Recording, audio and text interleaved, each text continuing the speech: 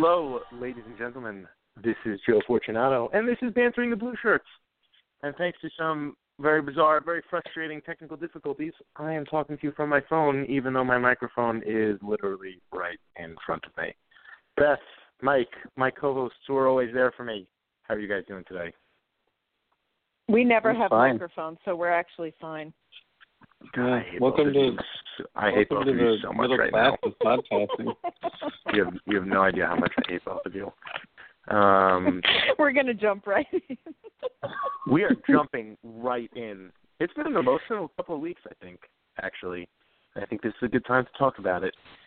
This is going to be the second time that we mention this, but when Dan's 10 came on the show a few weeks ago, we talked about how the next few weeks we were really going to see the Rangers' true colors. And I think we actually do have an answer to those questions now. But before we get into any of that, we're going to talk to Beth, because Beth got to talk to Ryan McDonough. And Beth, was it as scintillating of an experience as I thought it was? I was running backwards up a wooden gangplank in front of a 6'1" man brandishing a stick.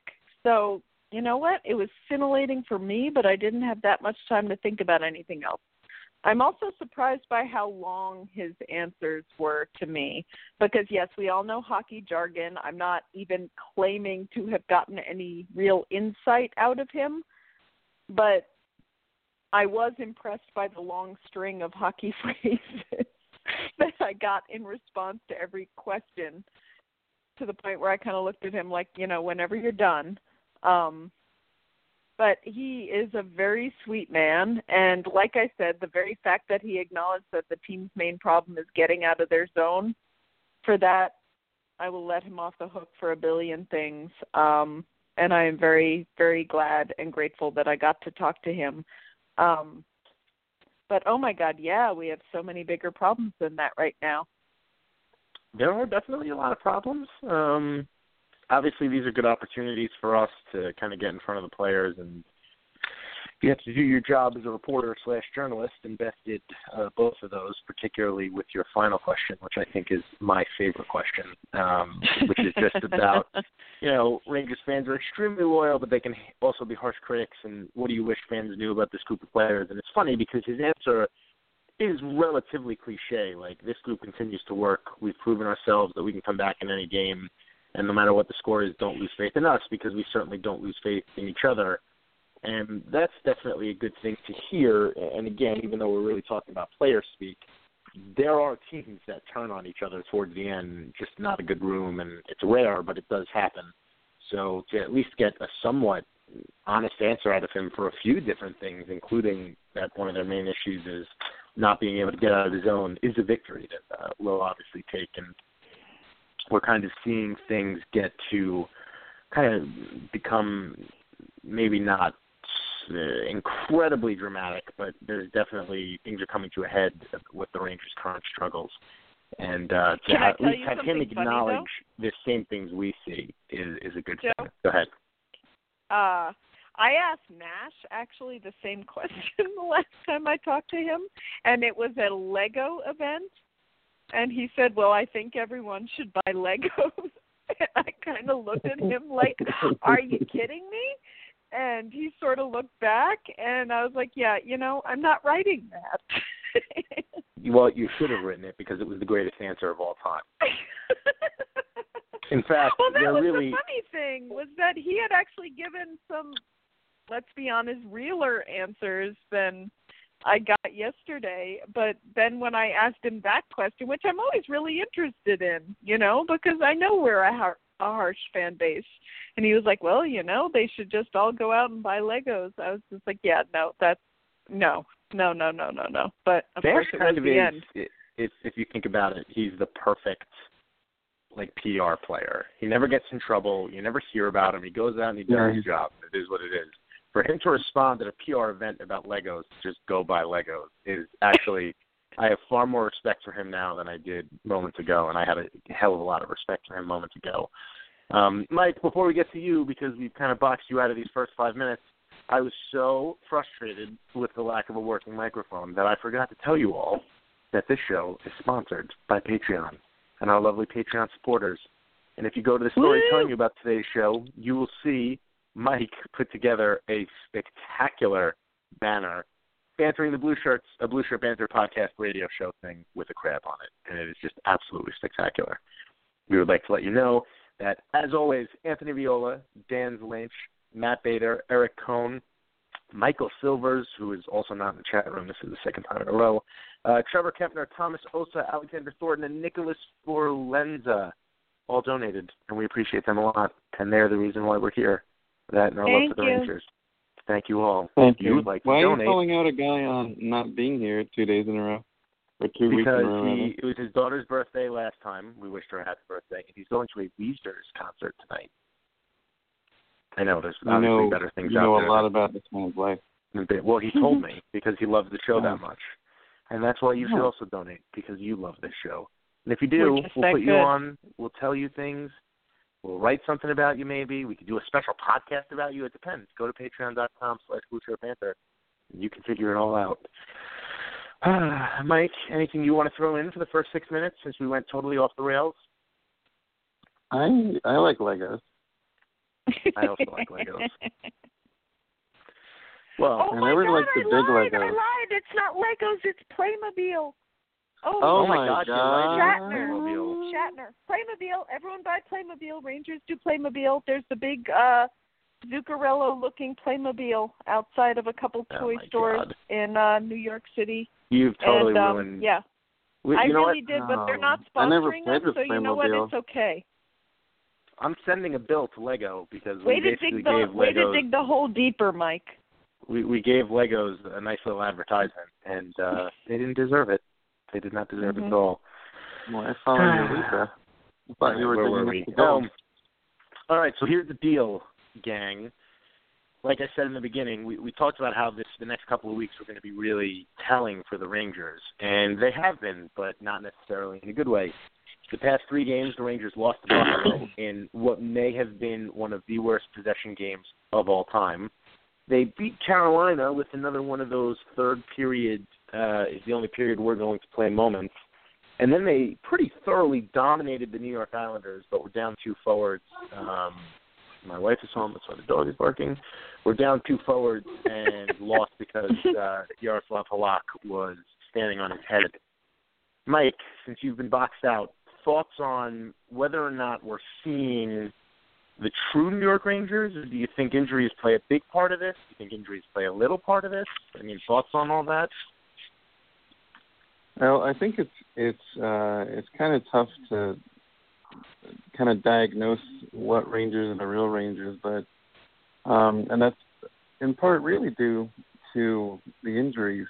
I mean, it's now, it's gotten to the point where Pumpel was, Matt Pumpel is a little bit better, I think, than most of us are expecting to be. And then, he gets a cross-check in the face and gets a concussion. And, we have yet another guy hitting, on the IR. I don't think he's been put on the IR yet proper, but it seems pretty clear that he's going to miss time. And then, of course, Nash getting, the week-long groin injury, and he's day-to-day now. And, Booch and Zibanejad, and obviously body's starting to pile up a little bit. But I think my biggest takeaway from the last time we talked on the podcast was, and it's really interesting, is it's a point I wanted to bring up, that on December 5th, ESPN, they do an NHL power ranking, and 2 weeks ago the Rangers were 3rd, and since then, on December 5th, the Rangers moved up to 2nd. That's Canadiens Rangers in terms of the very vague power rankings of ESPN, and it's got me thinking really I think there are the people who see what the Rangers look like in terms of the box score and goals for, goals against, their records, yada yada yada. And then there's the people who are watching the team and really seeing how frail or really fragile the success of the team has looked right now. And, you can point to a couple things. The things I wanted to bring up, and I know I'm already off on a tangent, but you did keep me quiet. And now this is no way of rebelling. Legos forever. But the Rangers, were head and shoulders ahead of other teams, and PDO at 5-on-5, and now they're starting to. They're still very high. I think 103.8 in Chicago is right, nipping at the heels, but the Rangers are still, shooting as a team over 10%. I think it's 11%, an even strength shooting percentage, and a lot of people are freaking out, particularly about Lundqvist, and I think that's something I want to talk about tonight. Is there's so much bizarre. Like the relationship Rangers have with Lundqvist is one of the most fascinating in sports to me, between a fan base and an athlete. Yep. Because there are those who look at him as this kind of flawless idol who, can do no wrong, and acknowledge that he is one of the greatest of all time. And there are those who genuinely blame him for the team's shortcomings because he's paid so much money. And they look at him as the best player on the team, and the team hasn't won a Stanley Cup, so that's obviously his fault in their eyes. And Lundqvist has looked pretty mortal, especially in the last 3 games. Not just because of that wacky goal he allowed against the Sabres, but there's, I was doing a closer look at the numbers, but I'll get into those later. But right now I'm not sure we really are surprised by what we've learned about what the Rangers are, because I think we had these anxieties for good reason. They don't look like a very consistent and talented hockey team in a very broad sense of the word talented, and that stems to the injuries make things pretty clear, but the lack of the injuries to the forwards, ironically enough, have made the defense look even worse. And, that's the thing that's so interesting to me is I can't remember the series of 3 games where I've, just muttered curses looking at what Klein has decided to do and trying to figure out what the hell's going on there. But I've talked too long now, so I'll let someone else talk.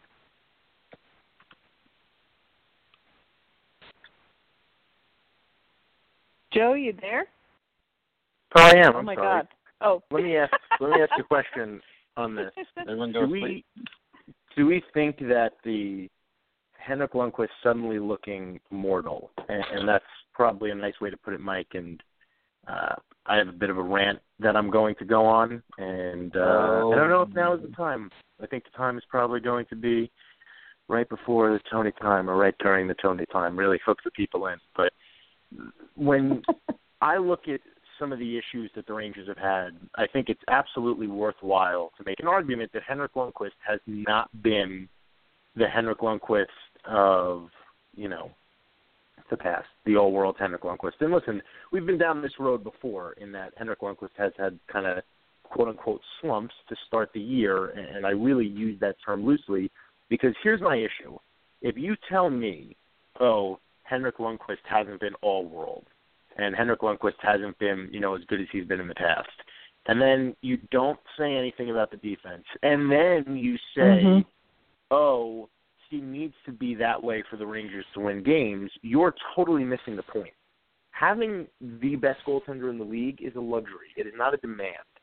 So when you look at him and you say, Henrik Lundqvist has been awful, this is ridiculous, I get very frustrated because these people are not necessarily talking about the defense, which has to be considered when you're discussing why a goaltender may or may not be on top of his game. And, by the way, now that we're talking about it, Henrik Lundqvist has a .912 save percentage and a 2.55 goals against average. Those numbers are unbelievably high for him. It's not anything you see from him normally. But those are relatively average numbers in the NHL. His career, he's a 2.29 goals against average and a .920 save percentage.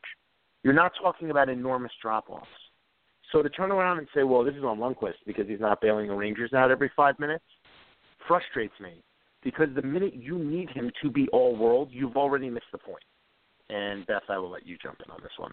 No, I mean, that's exactly true. It is hard to watch Lundqvist not be perfect But then you have to think about why you need Lundqvist to be perfect. You need Lundqvist to be perfect because, as last year showed, he's got more shots on him than anybody else in the NHL, and that is not his problem.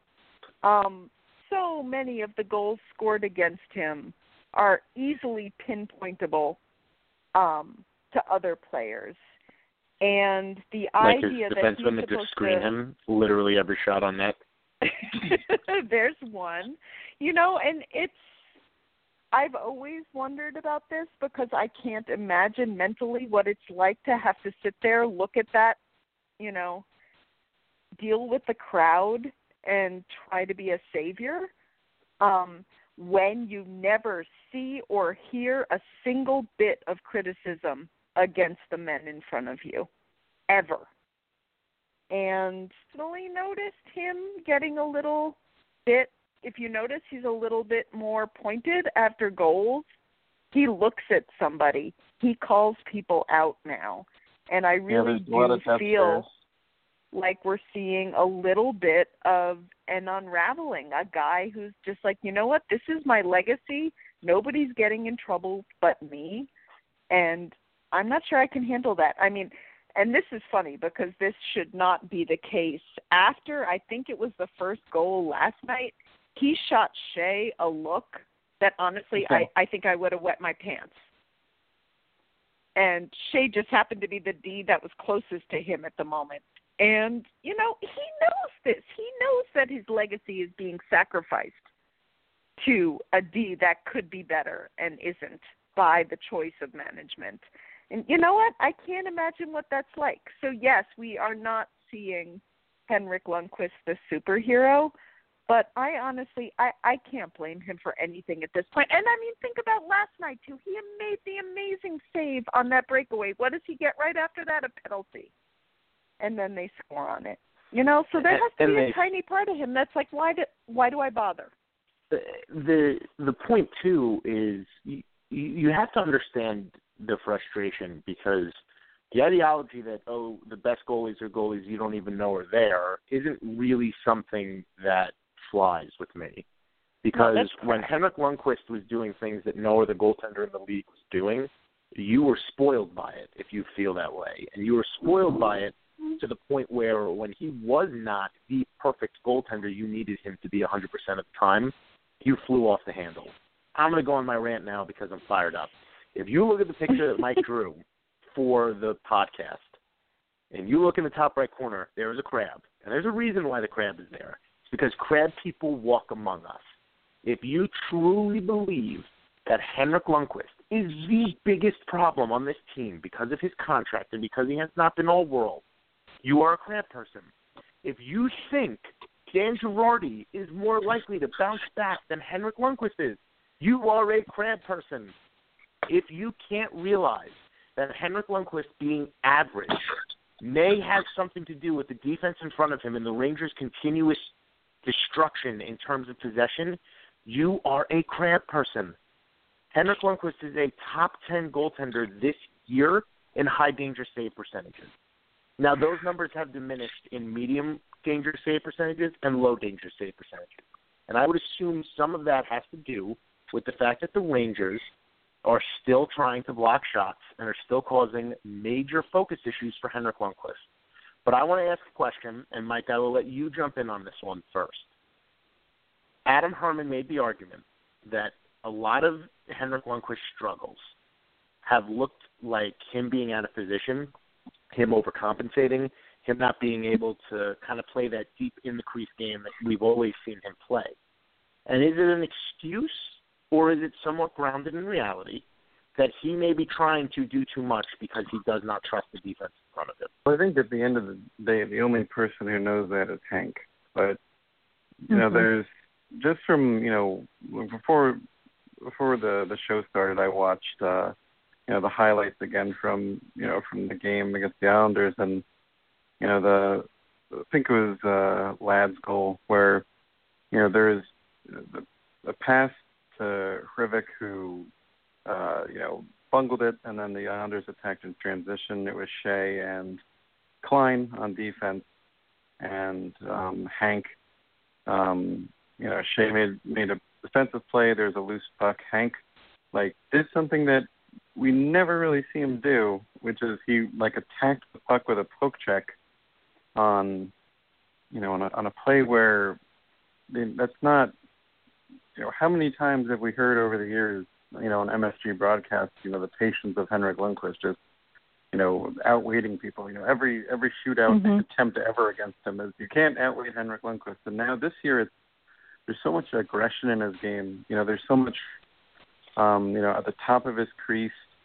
Eichel, I think it was Eichel's first goal. Where Hank, was outside of his crease on the other side of his crease when the Sabres got the puck around the net and buried it when Hank just wasn't there. And I think those things are happening for a reason. I don't think it's because Hank is slower because he's a year older. I think it's because he is trying to compensate for the things that are very difficult for a goalie. Goalies can't.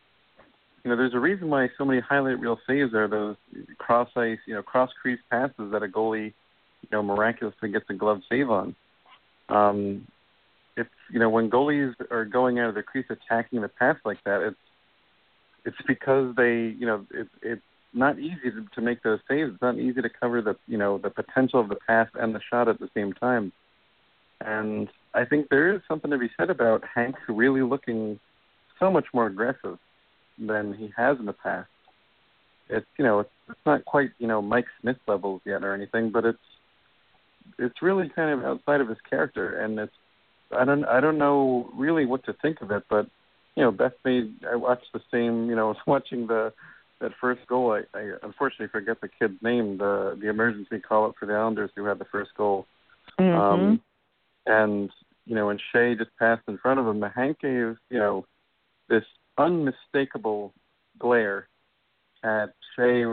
There's no mistaking it. He was absolutely livid, and definitely something going on there. And ironically, Shea is the one who's in the spotlight for this, but I don't think it's any mystery that he's not a regular offender in the grand scheme of things. But I think we're seeing a different look from Lundqvist for a reason. Goalies don't really.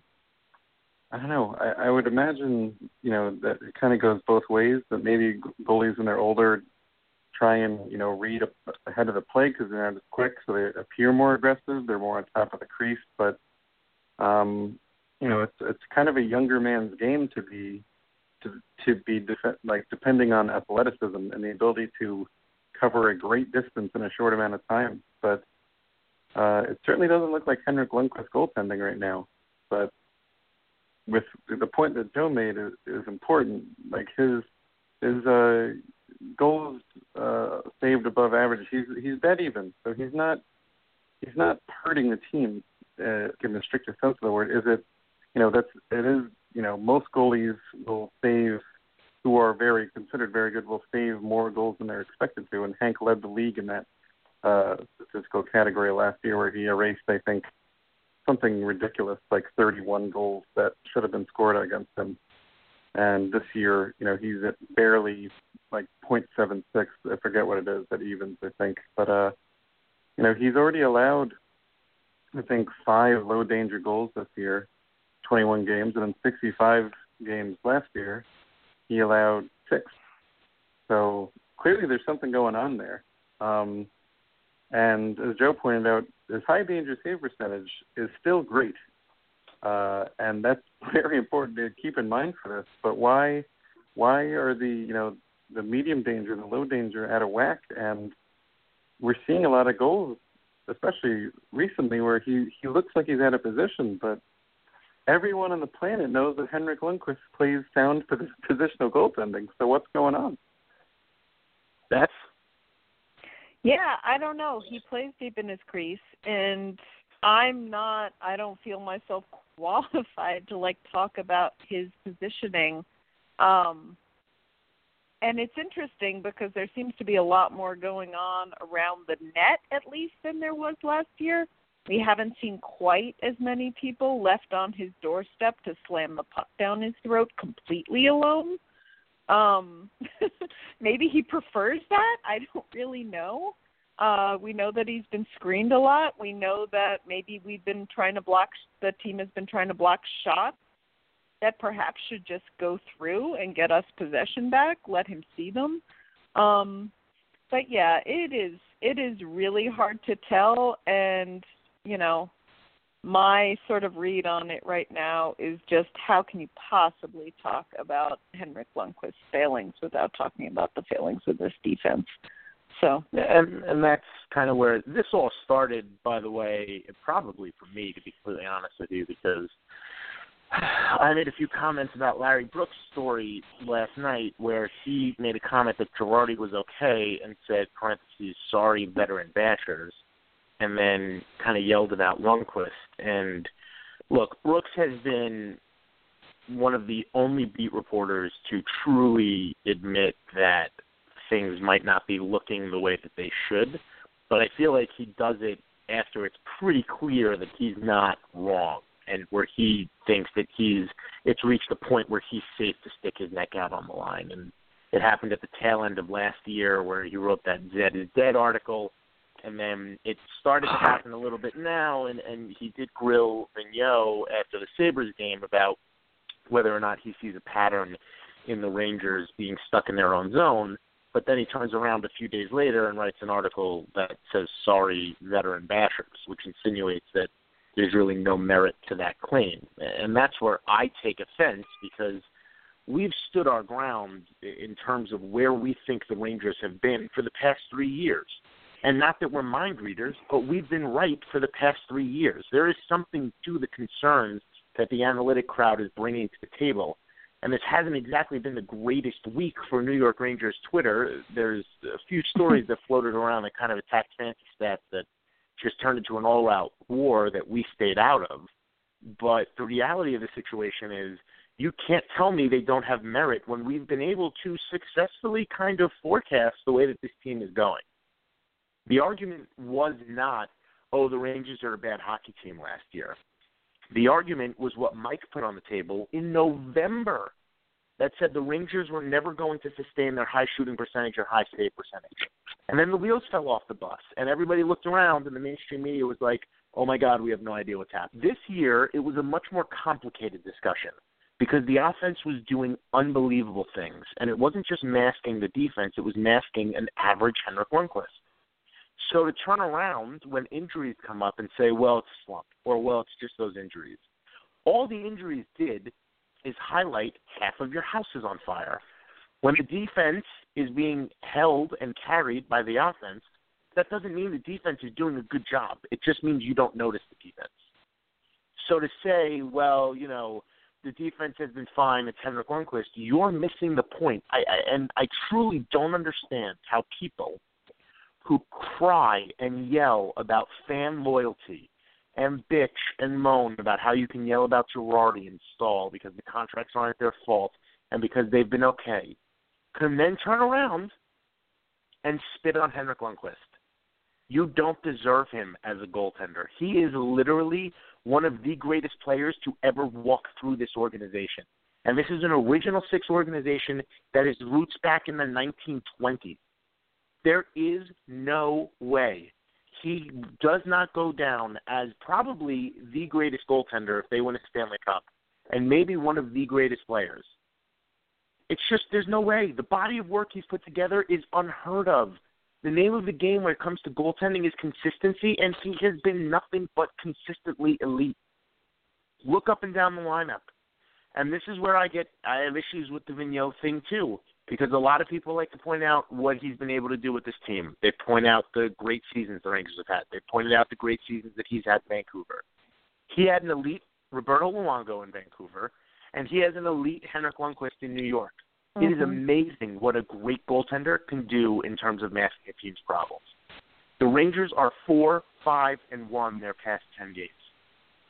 They've gotten outpossessed in all but 2 of them. Where do you not see the problem? And where do you not realize that Mika Zibanejad and Pavel Buchnevich, when they come back, will help but will not fix everything? That's the question. Vigneault said today that getting – go ahead, Beth. No, I think you were probably just about to say this. I mean, the people who think these things are being fed by the coach, who apparently needs a long plane ride to think about whether he should play Adam Clendening. Are you kidding? Well, this is a thing that you need a plane ride to think about, that you need to think about at all? You have a list, and that is not at the top of it? I mean, it's yes, we know what we've been looking at, and we have been right, and we have not wanted to be, I think is the important point we need to make. We are not negative for the sake of being negative. I would be so happy to be proven wrong about every bit of negativity I have brought to the blog or to Twitter or to anything else. But really, if you need to think about whether you're going to play Clendening right now, I don't even know how to have a conversation with you. I really don't. Well, the frustration there, too, is I'm not saying Adam Clendening is the answer to all the Rangers' problems. I think he's an answer to a lot of them. I think he's a better answer to some issues than others. But it would be like, you know those doors that older people have that have like 9 locks on them? It would be like having one of those doors and some of the locks are broken and you have locks in your drawer that you're not using and you don't replace them. And that might not be the best analogy in the world, but Mignot literally has a solution. Yeah. He does not know if the solution is going to be the best solution, but he knows that it's going to be a better solution than what he has, and he's not using it, which means that a coach is not exhausting every option he has to make his team better. And the Rangers have been in a tailspin the past 10 games. This is very much a renaissance of what the Rangers were last year, and maybe not on that level because there are injuries this year, and you do expect the Rangers to get a little bit better. But holy crap, Rick Nash is out for what they're expecting to be a week. The Rangers are about to play 4 games in 6 nights. You're now down Nash, Buchnevich, and Zibanejad, who may be your 3 best two-way players. What do you do when they're not there to pick up the defense? And like you said, how do you need a long plane ride to consider, maybe I should rotate Clendening in because he might be an answer? Mike, jump in here. Chris Kreider had 4 points since the last time we had a podcast. And that's a good thing, and good things are nice. I just wanted to try to be the Mr. Positive for a second. Yeah, everything is bad. The world's on fire, and there's no more water left. How could they play hockey without water? There's no ice.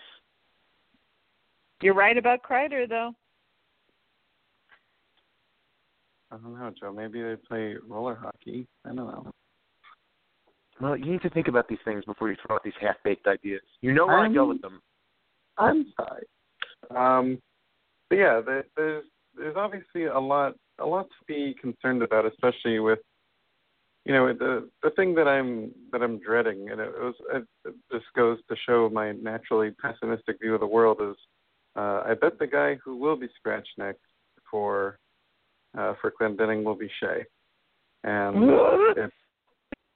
it's not because that's the smart thing to do. It's because it would just kind of fit Vigneault's MO. I'm not necessarily one of those people who I don't like to do what else is going to happen with this blankety blank coach? He's going to blankety blank do this.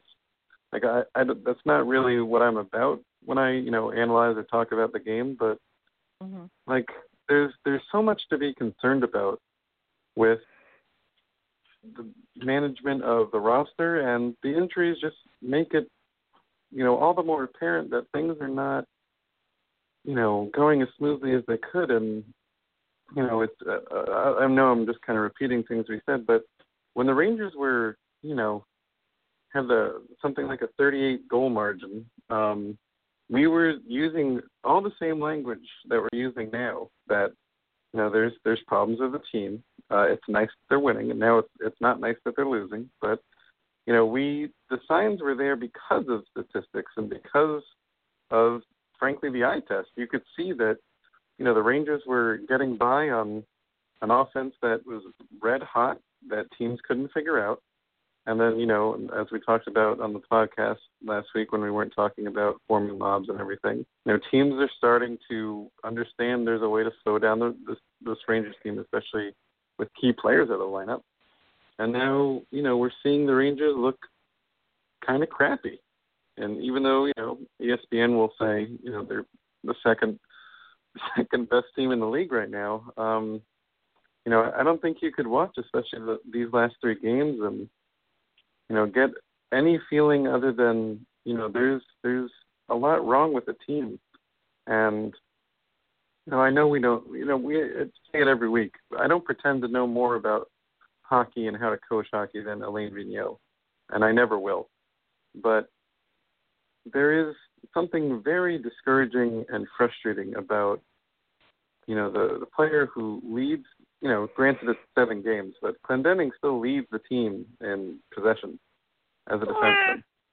And Girardi is, Josh Juris is dead last, but Girardi is second. And, they're both around 35 or 31%. And, Clendening is in the 60s. Of course, over a course of a larger sample size, that won't hold true necessarily because no one does quite that well in a larger sample size. But why would you not look at those two numbers and, irrespective of everything else, you don't have to look at contracts or anything else.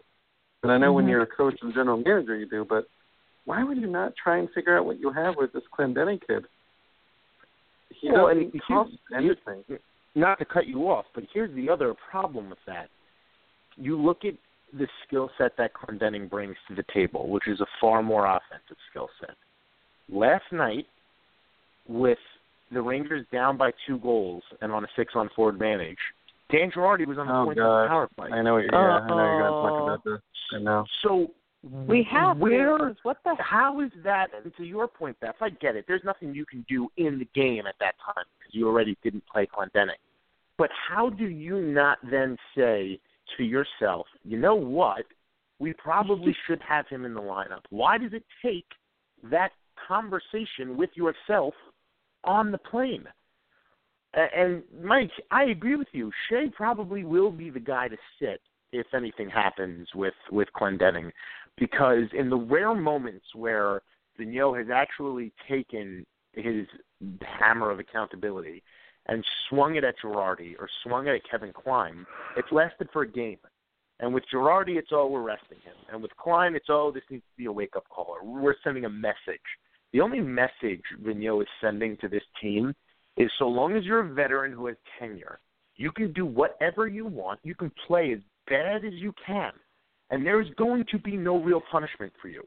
But if you are a kid who I don't fully trust for reasons that I can't articulate, and again, to Mike's point, we don't know what goes on behind the doors. We don't know what goes on in practice. We have no idea. I find it very hard to believe Adam Clendening is nailing in practices or not playing well enough in practices. The past 2 games he's played in, he's had an assist. Against Buffalo, he didn't have the best possession numbers. He took a penalty. Okay, he also sat on the bench, he sat in the press box for about 14 games. So at some point, you need to admit that even if you trust Vigneault, and even if you think, he's the best, the Rangers are winning, shut your mouth. And by the way, the reason why those are terrible arguments is because this happened the past 10 games. You have to at least admit that he's not doing everything he can to make the team better, because he has an option in his holster that he's refusing to load into the gun. And it's frustrating because when Clendening plays, the Rangers have an actual power play quarterback. They don't have to lean on Ryan McDonough so much. Nick Holden was on the point in the power play against the Islanders. Okay. I know Holden has pretty good offensive numbers right now.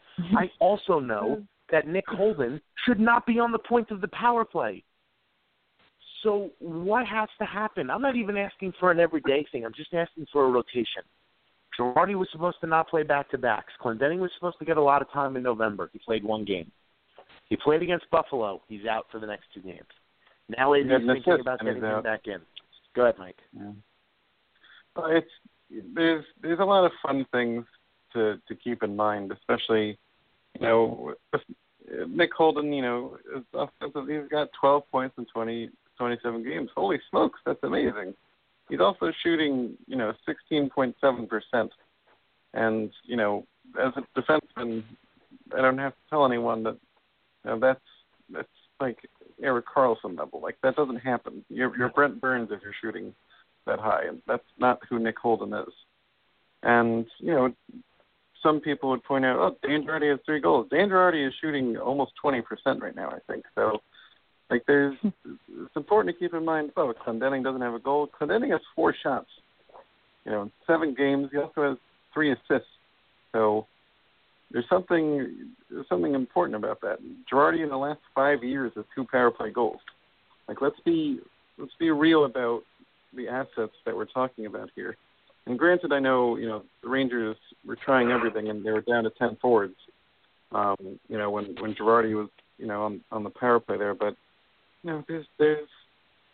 it's a very frustrating thing just because it's not like, this other option is, buried in the minors where Vigneault can't see it. He doesn't get information from, the minor league coaching staff like, hey, this kid's ready for the show. This is a guy who's in practice. He's a guy who's with the team. He's traveling with the team. He's right there. And this is a guy, like Joe said, who they want to work into the lineup, or that's what he said. And what have we really gotten a chance to see of Clendening this year? Like, the bottom line is he's better than, a 7th defenseman on most teams. And the Rangers defense right now, I think we're all comfortable saying it's below average in the league. This is a bad defense. They can't afford to mismanage assets like this. They can't afford to not use a Clendening when they have him. And especially not when even, Larry Brooks just said, Kevin Klein continuing his, last season or whatever. There are more than one option for people to take out of the lineup for Clendening. It's not just, Dan Girardi's old and his knees hurt. We got to make sure he gets his rest. There's plenty of excuses, to rattle a veteran's cage or say, hey, Klein, you're playing like crap and you have a Viking haircut. You need to sit. There's plenty of opportunities to work someone like Clendening in, and on a team with all sorts of injuries to forwards, wouldn't it also make sense in a different way to get an offensive defenseman into the lineup? It just kind of there's a lot of ways to look at it. But I know we've harped on this a lot, and I think I'm sure there are critics of the podcast, but I'm sure our affection and obsession with Clendening in particular is something that we'd get roasted for. But when you kind of look at everything without bias and try to figure out, why wouldn't you try it? And that's the thing that's important to me is the trend of the last 10 games has been pretty bad. Why would you not try to shake things up? A coach who loves to sit people and, kind of juggle lines, put Jesper Fast in the top 6, just kind of top line shit against the wall and, figure things out. Why wouldn't you try Clendening a little bit more? What's so special about that group of D? Nothing. Didn't Sean Day have a natural hat trick this week? He did. I mean, while we're talking about offensive defense. In the OHL though, not in the any I league know, that he but could it be just plucked seemed from. like being tormented. I mean, I will say that. So Nicholas Jensen was called up this afternoon. Marek Rivik was called up the other day. The Rangers, I tweeted yesterday, which started a bit of a firestorm, semi in jest but sort of in terror, that the circumstances really are aligning that Tanner Glass will be the guy called up. That is yet to happen. So you do see some shifts in mentality for some things. I just don't understand the logic of not wanting to see what you have in someone when, like Mike said, this has been a trend. The defense has been an issue. Vigneault, when grilled by Larry Brooks about whether or not there is a trend with the Rangers getting hemmed in their own zone, said he thinks there might be one, and that he was going to do something about it. And the something was nothing, ultimately. So I just don't know.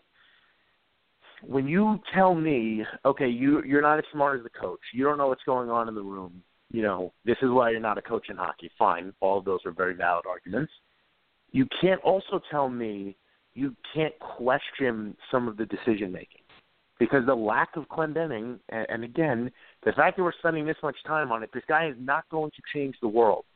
the point isn't so much that he's not playing, it's what him not playing signifies, which is this AV special big take of I don't adjust well, I refuse to adapt out of my comfort zone, and I will go down with the ship like this rather than change things up. Beth, you have not spoken in a while. You should speak.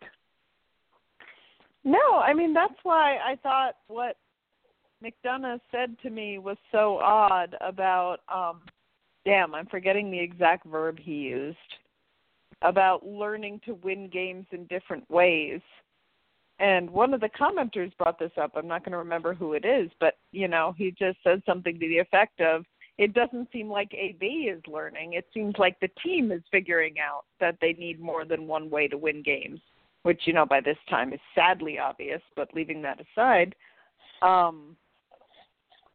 just even the way McDonough, who, of course, is going to be, the captain of TeamSpeak, seemed to put it on the team to figure out how to adjust.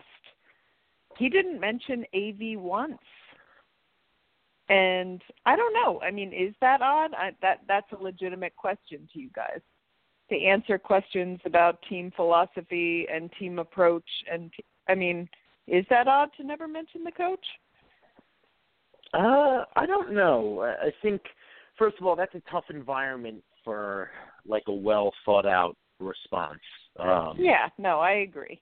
And if there was some underlying discussion about, in his head, I definitely want to make this comment about my head coach, again, it's difficult to make that comment in the circumstances. I do think you could consider it a little bizarre, but you're never going to get a truthful answer on the other side, like, well, our coach is kind of screwing things up right now. You're never going to get that, especially out of a guy like McDonough. Completely. But it is a little weird to say, to discuss the philosophies and to kind of go into some of the struggles that they've had. Listen, the Rangers have known their struggles of moving the puck out of the zone for weeks. They talked about that before the Rangers started kind of tail spinning. And, again, the big comment that the anti-stats folk make is the Rangers are 17-7-1. Stop complaining. It's not so much about where you are, but where you're going. So much of the cliche hockey talk is, you want to get hot before you go into the playoffs. Maybe it's not being hot going into the playoffs. Maybe it's just having a sustainable level of hockey going into the playoffs. A good sustainable level of hockey, which the Rangers did not have last year. And I don't know how sustainable a fully healthy Rangers offense is going to be. To be fair, we don't know what that's going to look like long term, because that got cut off at the knees with Zibanejad breaking his fibula. I guess that was almost a pun. And Buchnevich still not being able to skate, and now Nash being out. Pumple, not that he was a big factor in that at all, having a concussion. The Rangers are banged up. You would expect them to improve, but I don't know if you can expect them to improve enough where this defense is not a problem. And I also don't know how you don't look at what's happening and think to yourself, thank God this is highlighting a problem. Maybe the Rangers brass will notice, because they haven't, and they didn't last year. And they let Yandel walk for nothing. And now we're here. And that's frustrating. This podcast was much darker than I thought it was going to be, to be completely honest with you. It was very serious. There was a lot of anger. No one mentioned Law and Order. Definitely goes back to the we don't want to be right about this thing. We don't want this playoffs to be a repeat of last year. We want to see that it's not going to be. And we're not seeing more that than yet. anything. I don't want to see this team lose. I don't want to see this team play badly. Believe me when I tell you, if Girardi went out and had an unbelievable year, I would be the first person to tell you that I was wrong. Hell yeah. But that's not happening, because that's not reality. I love when crab people say you just hate the Rangers, you hate them, you want them to lose, and then those same people threw Clendening taking the penalty that led to the game-tying goal against Buffalo in my face. You are literally what you are yelling at me about, and I am not that person. We run a website where we believe analytics play a critical role in hockey. That's all. You don't have to read the site. You don't have to listen to the podcast. You don't have to donate to the Patreon. You don't have to do any of that stuff if you don't want to. I'm not getting involved in those wars anymore on social media because it doesn't help anybody. If in today's day and age you elect not to believe in Corsi, you believe not to elect in possession metrics, you don't care about PDO, you don't care about any of that stuff, do you? Root the way you want. I hate nothing more than beat reporters and people who are like, well, you're a bad fan. You are not a bad fan whether you believe in fancy stats, whether you don't believe in fancy stats. But don't tell anybody how to root for the game. That is the worst thing in the world. And the media is very, very guilty of this. A lot of the crab people are very, very guilty of this. Someone I respect is very guilty of this, writing an article about how analytics are taking the fun out of hockey. Don't be that person. Just root for how you want. Because Law and Order will come for you. And they will absolutely take you down. There it is. It's full circle. Go get your pitchforks, go get your torches, and mill around Central Park. Mill around. Do something. I don't know. Is Millsy hurt? Is Miller hurt? He is hurt, right? He's been struggling with a knee injury, but he's playing through it. He's got stitches that keep getting opened up. You know, him and Hayes have kind of fallen off the mark a little bit, too. I don't think that's an unfair thing to say, at least from the way that they started. Miller's a little snake-bitten. He rang one off the crossbar yesterday. It's a little frustrating to see.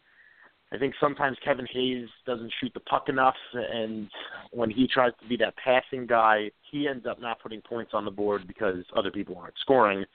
Oh, and I feel like we should mention this, since all things are fair and equal. I love Brandon Peary. I think Brandon Peary brings a lot to this team. But if he doesn't start hitting the net / shooting the puck more consistently, I don't see a long-term spot for him here. And I don't know if that's him going out of his way to try to make sure that he doesn't screw things up. I don't know if that's him trying to, quote-unquote, take care of the puck. But, I mean, have you guys noticed anything on that front, Beth? You can kick that one off. No, I mean, he needs to shoot. I don't think, and I'm going off a little bit, so feel free to bring it back when I'm done with this. I mean, whose job was it to notice the 42nd seconds that we should have had a 6-on-3? Who should have been noticing that 6-on-4, last night? 6-on-4? No, 6-on-3, right? No, that's I don't know if that's bad coaching or bad player situational awareness. I'm going to say it's both. But you already told the goalie it's a 6-on-5. They took a penalty. You literally get nothing from holding the puck. Nothing. Nothing. It's Hockey 101. You give the puck away because then they take a player away from the Islanders and they put them in a magical box, and they're not allowed out of that box unless you score or unless 2 minutes runs off. So why would you leave all 5 of their players on the ice? I threw everything that was in front of me. Because you fired me up on a 6-on-3, down 2 goals with 30 seconds, you generate 2 shots. Zuccarello and McDonough passed the puck back and forth like they were trying to set up something beautiful. I know you're not going to win the game anyway, but you have to be smarter than that.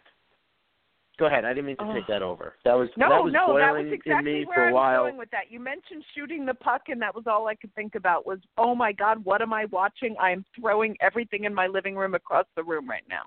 I just wanted to have a blind rage. Just some type of, sick, demonic, ancient rage. Mike, anything you want to add to what we've just uncovered? Brandon Peary. I guess we'll talk about him. I feel like I'm the least stressed out tonight. This is different. I don't know. It is much different. You've been very calm and composed. Yeah, That's when I was screaming and running around in circles. It's an interesting thing for Peary. I'll just try and steer us away from some icebergs here for a while. But the interesting thing about Peary, he's been in the lineup all 27 games, and it's no secret that he didn't have this kind of opportunity last season. When he split the year with Florida and Anaheim, and just while you guys were yelling at the night, seeing ghosts, I was doing quick math to see how many shots he's shooting per game compared to last season, and it's a pretty big dip. With the Rangers, it's granted that he's also getting 12 minutes 52 seconds of ice time in his role, but it's 1.4 shots a game versus, a little over 2 shots a game last season. When he's on the ice, and especially on the power play, everyone knows why Brandon Peary is there. It's important that Brandon Peary knows why he's there. He's got to be the guy who pulls the trigger. And, he did so great early, and, we were all freaking out, but, I don't know if off the top of your head, if you guys can guess when the last time he scored a goal is, because I know the game, but, November 15th was the last time Peary scored a goal. So, and in that span, he also, since November 15th, he doesn't have a point. And, we don't just measure players on, goals and assists, but that's a pretty long stretch of games for a guy who's really fighting for a regular roster spot, but he's, he hasn't been given all the leash in the world in regards to ice time, certainly, because, there are games when Vigneault literally plays in, 12 minutes, but it's also, he's in the lineup every night, and granted, with all the injuries, he's going to be, but it's interesting because, the team made some decisions at a training camp, and, they saw, of course, we all know what happened to poor little Gerbner, but, the team made a decision. They liked what they liked what they saw at a Peary enough, and he's one of the guys. We're on an island somewhere. Yeah. Sweet. Where did he go? Germany? Switzerland. Yeah, Switzerland. Well, I think of all the power play options, Peary was the one most damaged by Zibanejad getting hurt because they're opposite shots. Yeah. And if you put both of them at the face-off circle, one of them is going to be open for one of those Alexander Ovechkin shots. And other teams have been able to definitely cheat on Peary a little bit more because the Rangers have no right-handed shot on the off wing with Zibanejad out. So I definitely understand some of that frustration. But again, you have to shoot the puck. The puck's not going to go in on its own. And I'm wondering, this now I'm admitting this is kind of conspiracy theory, but whatever. I'm wondering if part of the reason why Peary is not shooting the puck as much is because he doesn't want to miss the net. He doesn't want to do one of those shots that hits the corner and comes out. He doesn't want to be out of position defensively because a big part of why he may or may not have made the team to start the year was because there was a perception that he was not good away from the puck. And the reality is, even with everybody healthy, Peary is still the best option, even as the 12th forward, because he has a scoring touch that Lindbergh really doesn't have. Depending on the circumstance, I'd probably keep Fast in from a defensive position. I think Peary's a better hockey player, all in all. And Vigneault obviously disagrees with that, but whatever. You need those opportunities to kind of come find yourself. I don't know if that's him overcompensating or if it's just him struggling. And for him to not have a point in, coming on a month now, that's a pretty serious problem. But we've seen a lot of players fall off. There was a period of time where the Rangers had like 4 of the top 10 point scorers in the league. Now they don't, and it's not even really close. Michael Grabner's cooled off quite a bit. Like we said before, Hayes and Miller have kind of cooled off. The Rangers' offense as a whole has not been as dominant. That you can definitely pin on Zibanejad and Buchnevich being injured. But I also think it's a bit of an issue when the defense is getting their heads kicked in every day. And, it's a double-edged sword. It really is. When the defense isn't doing their job, they're not getting the puck to the offense. When the offense isn't doing their job, there's more pressure on the defense, and it is a never-ending cycle. And it sucks, and it's what's been happening. And it's why there's frustration. It's why the Rangers are losing games. It's why the Rangers are getting outpossessed, and Henrik Lundqvist either is the GOAT or he's the guy who's saving the day and nobody's talking about it. But I have not seen a lot to be super positive about. And I think that just saying, when Zibanejad and Buchnevich get back, everything will be fine, is A, ignoring the bigger problems, and B, a crutch. It really is. It's just an excuse. Beth, anything you want to throw out there? I was going to make an unfortunate analogy to certain political situations, but in the interest of a nonpartisan podcast, I won't do that. Oh, boy. So, I won't do that. Somebody else talk. Mike, anything you would like to add? Legos are still better than Playmobil. But, No, like it is important to point out the fact that it just so happens that and it's probably not a case of it just so happens because the team as a whole isn't playing as quite as well as they were. I mean, if you watched the games from October, and early November, and the way the Rangers just think of all the fast breaks we got to watch. When was the last time we saw like a real series of fast breaks? I was even Zuccarello last 6 games, 2 points. Millsy, I think 1 assist in those last 5 games or something, and still leading the team. And it was one of the storylines I was keeping an eye on this year is whether or not this year will be the year that Stepan finally cracks 60 points. And he's on pace, I think, right now for 54. And it's a spooky thing because Kreider's been pretty great, which is a nice sign because he looks a little more like the Kreider we saw at the beginning of the year. But Nash out of the lineup for 2 or 3 games is a brutal thing for this team. Yep. It's no secret. Even Larry Brooks was saying that Nash is far and away the best forward on the team right now, and it's not just because he's scoring goals. It's because he does everything, and the team is really going to have to figure out a way to generate offense with a defense that can't move the puck and with really important players that are out of the lineup because of injuries, and obviously Grabner with his his family situation and being with his family with his grandmother's death, and this is all part of a hockey season. Players get injured, players are in the lineup because of personal reasons. Teams struggle, and early in the season we saw the Rangers just playing giants, looking amazing, and we still we weren't buying the balloons and confetti yet because we knew it wouldn't last, and now that it's not lasted, it's kind of in some ways we saw this coming. I don't think we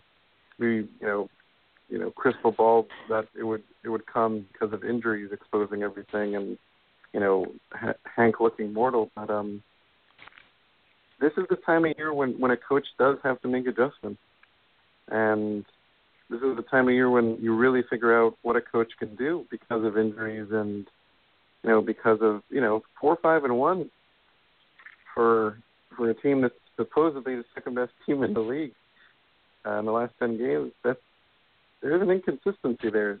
Pieces don't fit, and it's something we talked about a lot earlier on the podcast. Many podcasts ago, all the players shooting crazy shooting percentages. They've all started to come down now, and it is something to keep in mind that this is what happens when a team comes back down to earth and it gets hurt, and clearly it's not a pretty sight. So Rangers and Vigneault really have to try and figure out what they can do with what they have now, and that's going to make not using someone like Glendening more frustrating. It's going to make putting Fast in a role where he doesn't belong more frustrating, and seeing someone like Dan Girardi or Nick Holden on the power play even more frustrating. And it's frustrating for a reason, because those are bad answers to the problem. God, Mike, you're so elegant. I miss the balloons and the confetti. Just the final point on this, outside of balloons and confetti, are awesome. These aren't magical stats. This isn't rocket science. Saying, a player shot 12% his entire career and he's currently shooting 30%, it should not be a ridiculous leap to figure out. That's not metrics. That's basic right. stuff. It's the law of averages, and averages always win. And when you're dismissing that, when you're dismissing save percentage and goals against average and basic stats, you're just turning a blind eye to an enormous part of the game that exists.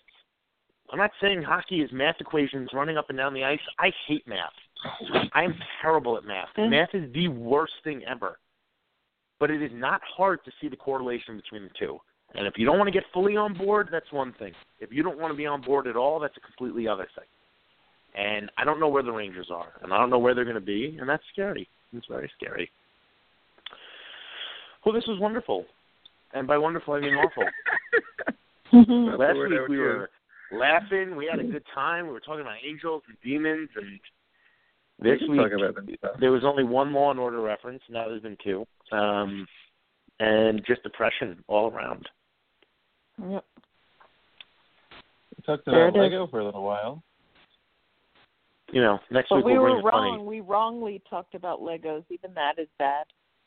Beth, Yeah. what did Ryan McDonough smell like? So you keep asking Well, now me this is weird. and all I can say is he smelled like ice in the outdoors. Because Did that's you like where pine we Congratulations were. on the birth of his daughter.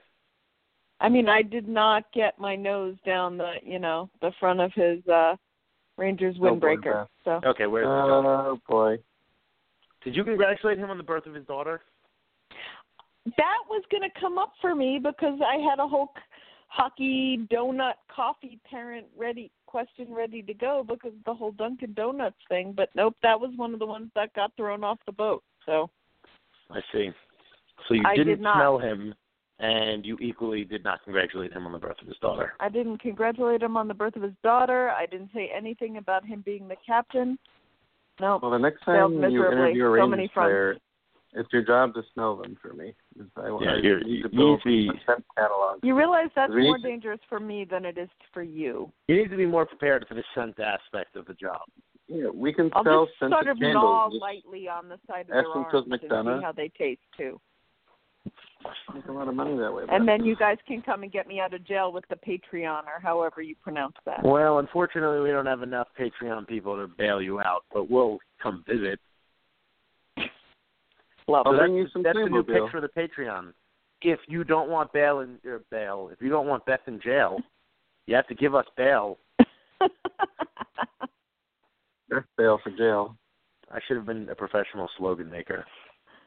That's not what we're really looking for. That's just what I assume would happen if I licked a Ranger. So, you know. Yeah, maybe. I mean, you're basically admitting that you would try to kidnap him, which I think is not good to do live. You're literally recording your own confession. But This is just you trying to make up for the pitchfork mob you sent out last week. I mean, did Lord not, knows where they are now. I did not endorse it. I just made a recommendation that instead of using pitchforks where people could find you, you could use like a nightstick. That's all. And I sent them to the trees. Do civilians have You- nightsticks? Aren't they just bats when I'm civilians pretty sure have nightsticks them? are illegal Little bats? for civilians to have. Yeah, you get clubs. Like you rip off a chair leg, and that's what you use as a weapon. Yeah, that's what they used to do in the olden days. Cavemen would go to their elegant dining set and rip the legs off and then beat the crap out of each other. Is it a nightstick in the daytime? Well, they Ooh, weren't really nightstick. sticks. They were like legs and branches and bones and stuff. Well, but What you really want to do is rip off the chair leg or table leg and hope you get the nail sticking out of it, because then you have a modern version of the medieval mace. it's true. And depending on the time that you're in, if you ever get into a time machine, you may have more technology in your hands than anyone else does. No. The nail sticking out of it. You really have to just put nails in everything. This way, if you ever have to rip something off, it'll always have a nail in it. I'm dragging us back. Are we making the playoffs or not? Yes. I can't see them not making the playoffs. They're going to make How the many playoffs. rounds? One. Yes, At they this are going to point, make one. the playoffs. I agree. One round. Yeah, I'm going to say one round. I refuse to answer the question of how many rounds. But Well, that's I fine. will ask you this, because I want to try what Beth just did. And I think this is important for everyone emotionally and perhaps spiritually, dare I say. Name one positive thing about the Rangers right now. Joe, we'll start with you. We'll start with you since you never ever take a stance on anything. Joe, we'll start with my you. God, Beth, that is we'll so start with you. completely untrue. I am all stances. I am all stance all the time. I never sit down. I have so many stances. And Your my one stance positive is not thing, taking a stance. I don't think that's true. Mike, do you think that's true? Do you think I never I take don't a think stance? that's true at all. I think Joe is full of shit. See, Mike agreed with me. You know what? Now I'm going back to every podcast where we asked Beth to take a stand, and she bailed out of an answer. You know I'm what I don't playing take it on next week's stands show. on? I don't take stands on trades because I don't feel like I have enough information in my head, and I don't. Yeah, no. You know what? That's actually the only thing I don't take stands on. Well, here's the deal. You've procrastinated enough. You need to name something you're positive about. Kreider, I'm glad he scored the 2 goddamn goals in that other game because maybe he's not actually dead and just a huge skating traffic cone. Oh, my God. We're swearing quite a bit now.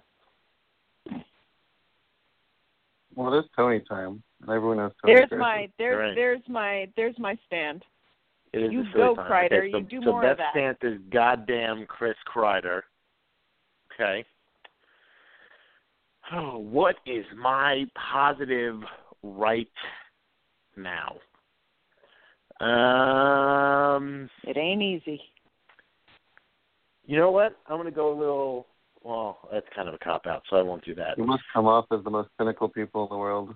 Yeah, we must. I'm not going to say Kreider. Can't think of one positive thing. At least you know what? You live and die by, like, you wake up in the morning, the Rangers lose a game, you're on the wrong foot. You wake up in the morning, the Rangers win a game, you're on the right foot. There was a period of time where we couldn't say enough positive things about this team. And, now we can't. I guess my positive is going to be Jimmy Vesey is starting to score goals again. That's going to be my positive. Jimmy Vesey is scoring goals again. How long did he not score He has goals more for? goals than John Tavares does. Tavares. I like my Tavares. positive. Yeah. But wait, seriously though, how long was the snake? Like, how many games did he go without scoring a goal? Do we know? 8? Okay, that's significant. That was significant. Mike, end the podcast on a positive note. My positive note for the podcast. And I think it's important because we don't, I think we mentioned this a couple of weeks ago here and there, but since the last time we had a podcast, Mark Stahl has scored 2 goals. Good, yes, that's a good one. Which is pretty crazy. Yeah, one of them was a gorgeous shot, but last year 77 games, 2 goals. This year 27 games, 3 goals, and that's nice. Frankly, I don't think he's looked quite as bad this year. I haven't really gone into the numbers as much. And I don't want to start continuing this train of thought because then we're going to go right toward the negative thought. So positive thought, Mark Stahl scoring goals. That is a good one. That is a good one. There's no better way to end this podcast. Jesus Christ. Podcast, yes. Podcast. Please donate to the Patreon. That's right. We're asking you to pay for this nonsense. Patreon.com/BlueShirtPanther. My bail for working Rangers. Follow Beth on Twitter at twitter.com/Beth Macklin. Maybe she makes stances and decisive decisions there. Oh my God! Wow. At twitter.com/DigDeepBSB. Me at just Blue Shirt Panther. Oh, I don't get a little bio. Like, all right. Well, her bio wasn't really great. It was kind of. It wasn't great. Least... Apparently, I'm indecisive. I have no. I'm not even. I can't believe both of you are not on my side on this one. Beth, I understand, but Mike, I thought you would at least. I have so many opinions. I am made of opinions. You are made of opinions, but I feel like when we put you on the spot previously, you've sort of in and out. Here's a secret, Joe. Whenever I say that, it's because I don't know enough to answer the question. No, that's not true. You're the smartest one here. I'm smart about other things. You're smart about a lot of things. There it is. Mike is. I'm the best at improvised weapons, though. That's my. Yes, you are. Mike is the best at improvised weapons. You should have seen the crossbow he made at the Riveters game.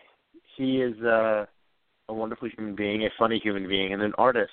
And please go look at the header on my Twitter page, twitter.com/BlueShirtPanther, to see what Mike drew. The crab is spectacular. Or just go to BlueShirtPanther.com and look at the the reminder that the show was at 8 o'clock tonight. Well, thank you for sticking with us. We appreciate it. I apologize if my microphone doesn't work. I don't know how the quality is going to be on this, but hopefully good, hopefully amazing, hopefully decisive and full of stances. And if you ripped it out of the wall, maybe it would have a nail in it, and you can use it as a weapon. Thank you for joining us. This is another weekly apology that we're asking you to pay for this. This is very low energy ending. I'm gonna save this because you are like a man that's run out of food on a boat in the middle of the ocean. You're in a lot of trouble. Well, so in these circumstances, water is more important than food. So that is very true, Joe. You know what? You called me uncultured on the last show. Open a science book, Michael, and learn about water and food and sun and the cold, unforgiving waves of the Atlantic Ocean in the middle of the night. Wow. I'm not saving anything now. You're alone. That's messed up. I thought we were boys. You are my boy. Right. You pushed me out into the ocean. I'm in the ocean. You're not in the ocean. You're on the life raft. That's it. I am going to try and save it. That's it. You've frustrated me into saving it again. Obviously, we know the Rangers are going to have a really rough week ahead. And the silver lining here is that there will be players like Peary and maybe even Jensen at this point. Frankly, I'm a little bit excited to get another look at Jensen. And, I know that's one of those like, oh, is that what we're excited about? Right now, that's all we get. So get excited about it. We'll get to see what Jensen looks like against the Blackhawks. How many games do they have this week before the next podcast? 4. I think it's 4 and 6. 3 or 4, yeah. All right, Brady Shea is going to score a goal, or I am actually going to lick a Ranger. I can't promise when that's going to happen. What? All right, first of all, just a little thing here. My name is Joe Fortunato. Mike's name is Mike Murphy, and we do not endorse Beth Macklin licking a Ranger against their will. That's the first thing. The second thing is you should learn how to hedge your bets just a little better, because we all agreed a few minutes ago that we could totally see Clendening coming in for Shea, and he can't score from the press box. You know what? There's no better way to end Joe, the podcast. If you thought about it for a second, you might realize. Well, why wouldn't you want to lick a Ranger? And there's our next T-shirt. Yeah, we just discussed that you didn't do a good enough job smelling them. Now you have to lick them. Yeah, I'm the weird guy for wanting to know what a McDonough scented candle would smell. I thought that was going to be the weirdest thing. Beth flew by that. Yeah. Smell and taste are two I very think we can make a lot of money. Imagine, what would a Klein your Ranger scented candle, your Zuccarello scented candle. Oh man, I would buy a Zuccarello scented candle. Are you kidding? Okay, that smells like what, candy though? and happiness. A Zuccarello like flavored loneliness in the holidays and mirth at the same time. A Zuccarello scented candle, or a Zuccarello flavored soda. Oh God. Yeah, there you go. That's different. That implies that there's like distilled Zuccarello in the soda. That's just wrong and bad. If any Ranger got distilled, it would probably be the smallest Ranger, and that would be Zuccarello. Oh boy! All right, there's we should end this before we get arrested. Thank you all for listening. Pay for this. This is a service that you should pay for.